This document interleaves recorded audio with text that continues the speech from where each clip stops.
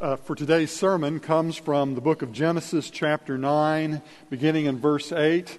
It's part of the concluding part of a longer narrative about the story of the flood. Here we hear the words that God speaks to Noah after the flood. Then God said to Noah and to his sons with him, "As for me, I am establishing my covenant with you and your descendants after you, and with every living creature that is with you, the birds, the domestic animals, and every animal of the earth with you, as many as came out of the ark. I will establish my covenant with you, that never again shall all flesh be cut off by waters of a flood, and never again shall there be a flood to destroy the earth." God said, "This is the sign of the covenant that I make between me and you and every living creature that is with you for all future generations. I have set my bow in the clouds, and it shall be a sign of the covenant between me and the earth.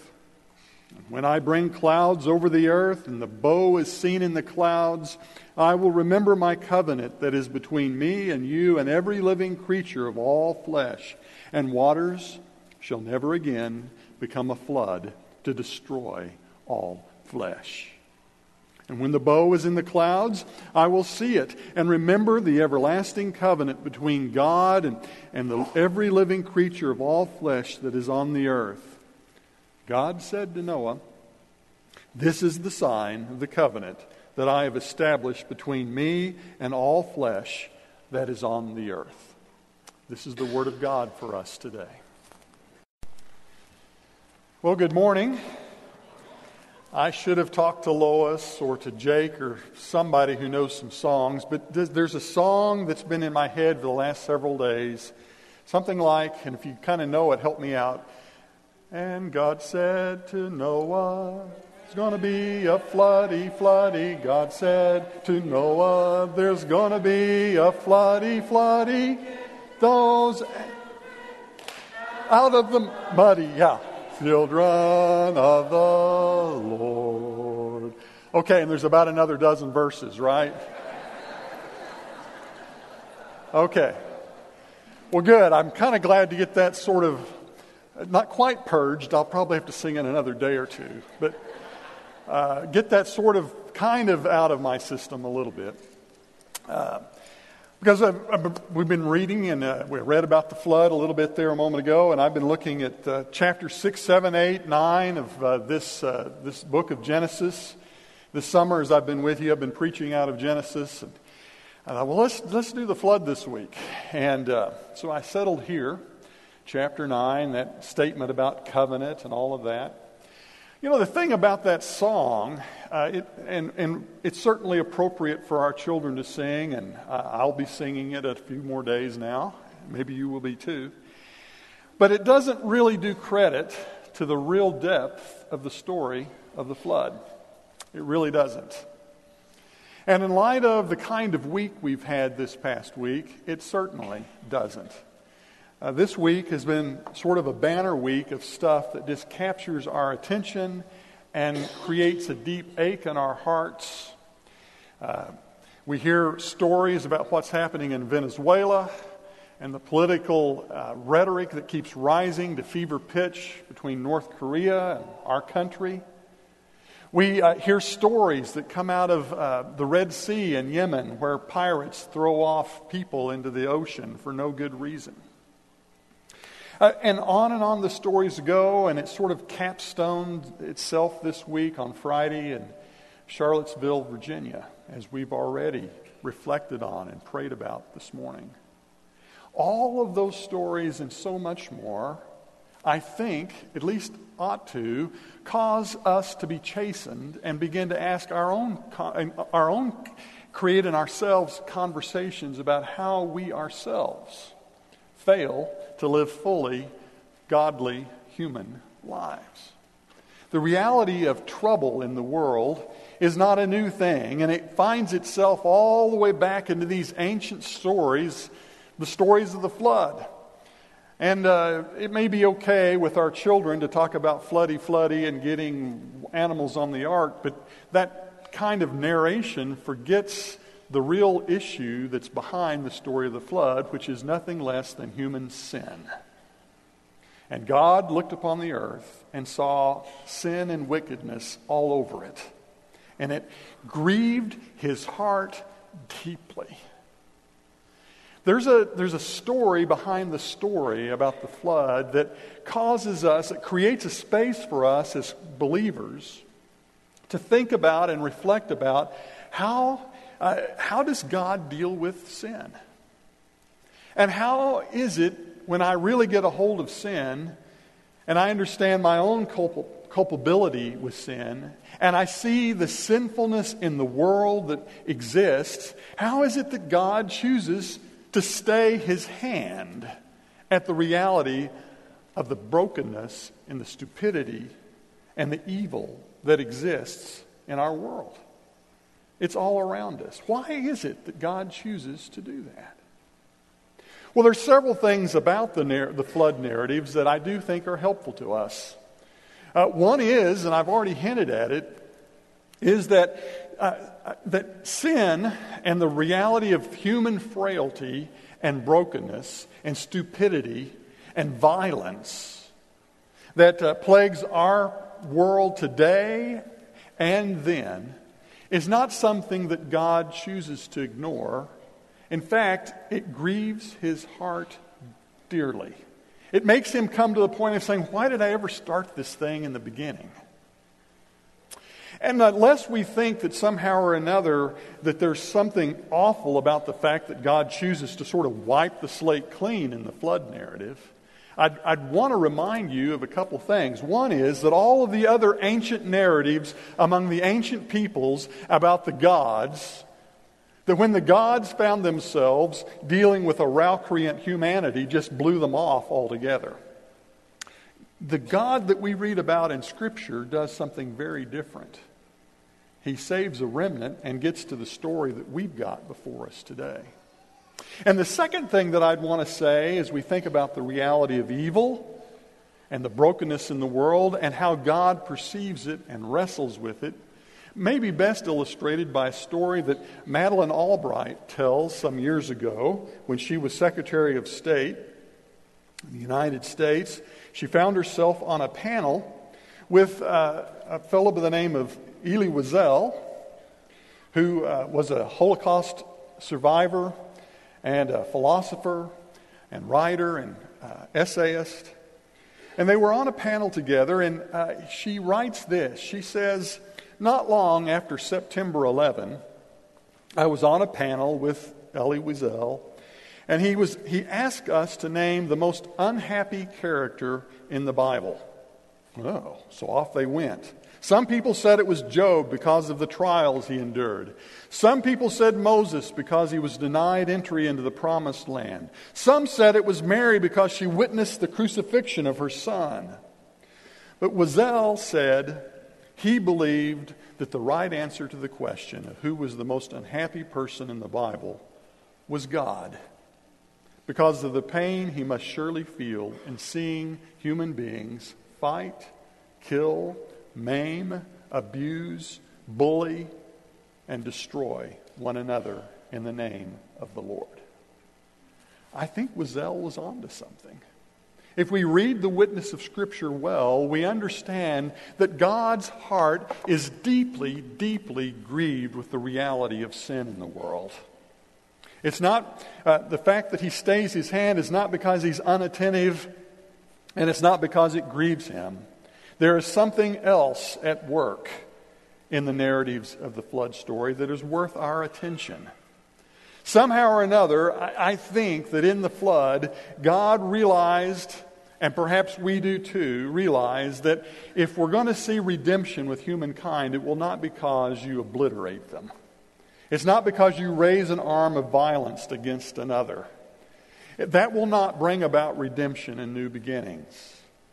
The thing that brings about redemption and new possibilities is nothing less than a commitment to stay with somebody else and hang with them through to the very end. That's why we find in the narratives of the flood this act, this remarkable act of God, and the way that it's given to us in this text is literarily. It's through language. And the language we hear, it begins in chapter 8, verse 1. It's this way. It's 3 words. God remembered Noah. Those 3 words are the key for us to understand the heart of God. First of all, God is the subject of that little sentence. It's not that Noah remembered God and started being all religious that saved Noah. No, the subject is God, and He's the one who does the remembering, and He's the one who saves Noah. Right? And the second word in that, remember, is a much better word than the word forget. Because in the pagan world, the gods forgot human beings. And in my life, and perhaps in your life, and certainly in the national narrative that's playing out right now, there's a lot of amnesia in the world. We're forgetting some stuff. We're forgetting a lot of things. We're selectively remembering stuff. And by so doing, we end up perpetuating more atrocities. No, the word remember is a very good word. It's the kind of word that is so critical to being human that we cannot live without remembering. Oliver Sacks, who's a neuroscientist, quotes one of his patients as saying this, quote, "You have to begin to lose your memory, if only in bits and pieces, to realize that memory is what makes our lives. Life without memory is no life at all. Our memory is our coherence, our reason, our feeling, even our action. Without it, we are nothing." Memory. Glenn Campbell passed away this past week.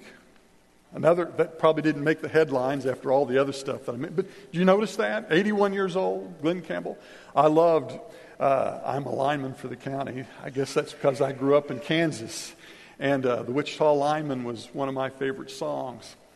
But Campbell suffered with Alzheimer's the last decade of his life. Did you follow that? Perhaps you saw some of the videos, how he courageously, even in his mid-70s, as he realized he had Alzheimer's, was courageous enough to let people talk to him and interview him.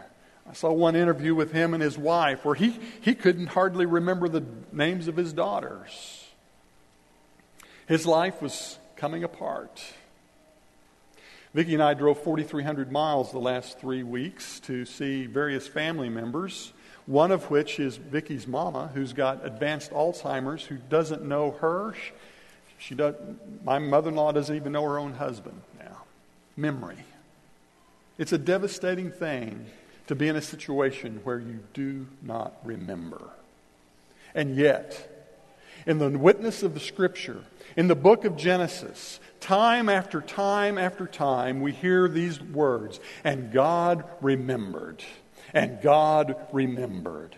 We bump over into Exodus, and the people of Israel are in bondage in the land of Egypt. And you know what the language is? And God remembered His people.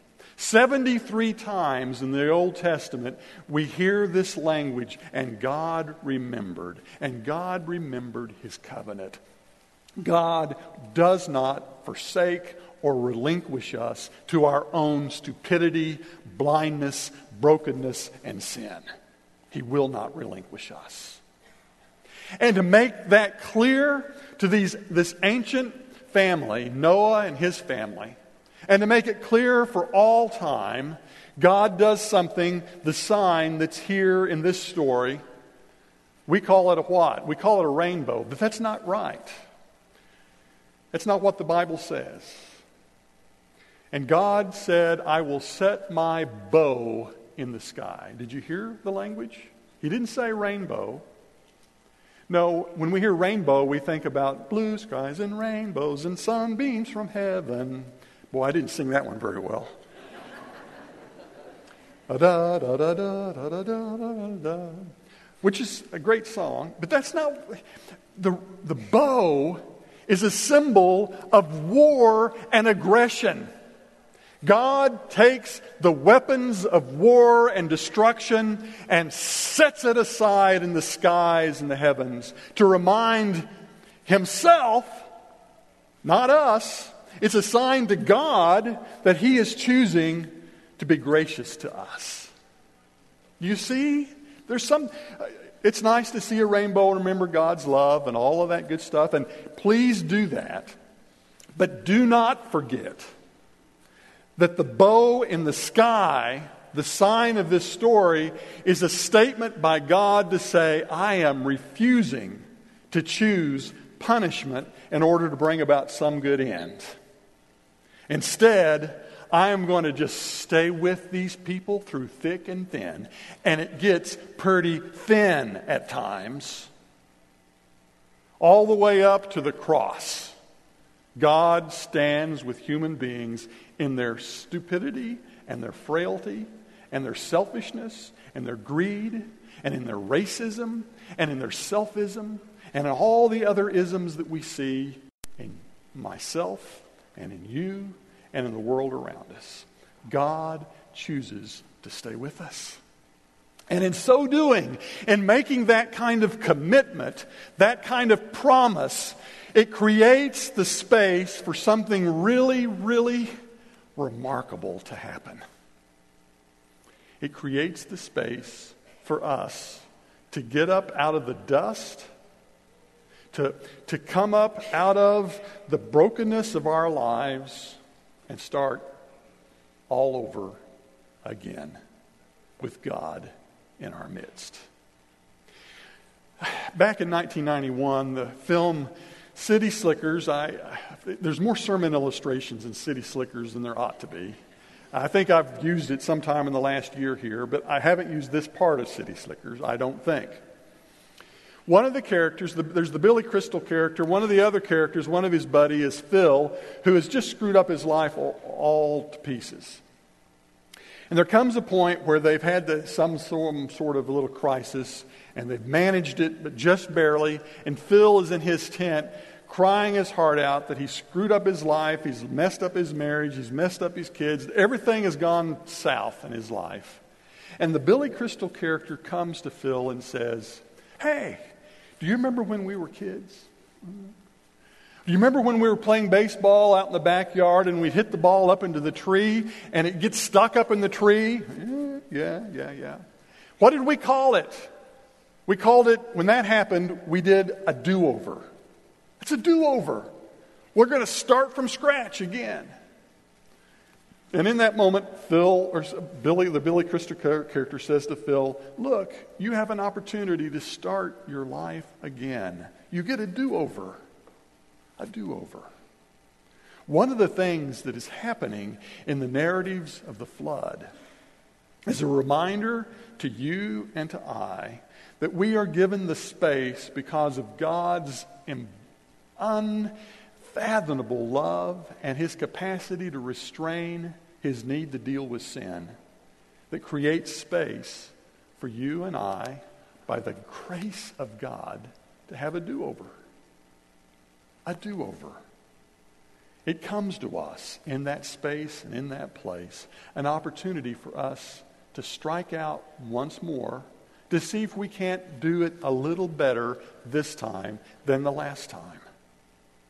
And that's the case, church, I'm declaring to you by the grace of Jesus Christ this morning, for the marriages that are in this room, for the broken relationships between parents and children, between parents and grandparents, for the stuff that's going on in your workplace, for the little feud that's happening with you and the neighbor, for the unrest that's occurring in our communities, for the ways in which hatred is being listened to more than love, and it creates the tensions that we're experiencing in our country today.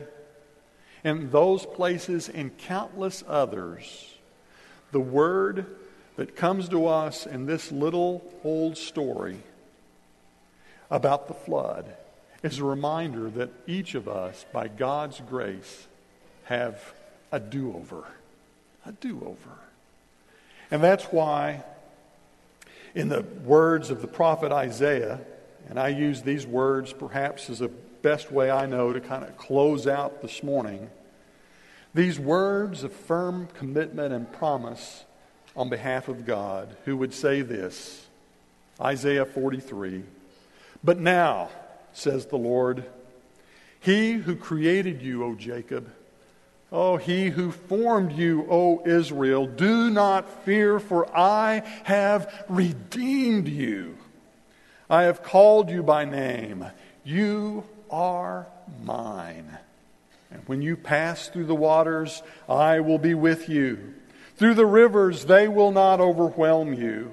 When you walk through the fire, you will not be burned, and the flame will not consume you. For I am the Lord your God, the Holy One of Israel, your Savior."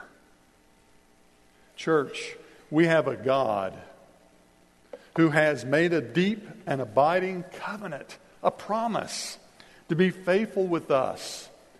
Not because we've got our lives together, because we've got our act together, because we've presented ourselves all scrubbed up and clean and squeaky togetherness. It's squeaky clean, isn't it? Squeaky clean and all together. No! And we're reminded of it daily in our newspapers and blog feeds, and reminded of it daily when we sit at table with one another, or we find ourselves not sitting at table with some persons, as we were so helpfully reminded this morning at table. And in those moments, we need to remind ourselves that God seeks to redeem us and give us a do-over. Now, I think it's great fun to sing, "And God said to Noah, there's going to be a floody." But what I'd rather you go out of here this morning reminding yourself is that God has created a covenant of love, as we sang a little while ago, and it extends and begins with you and transcends and seeks to transcend this whole world. Will you not respond to that this morning by the choices you make today and this week? Let's stand together and sing.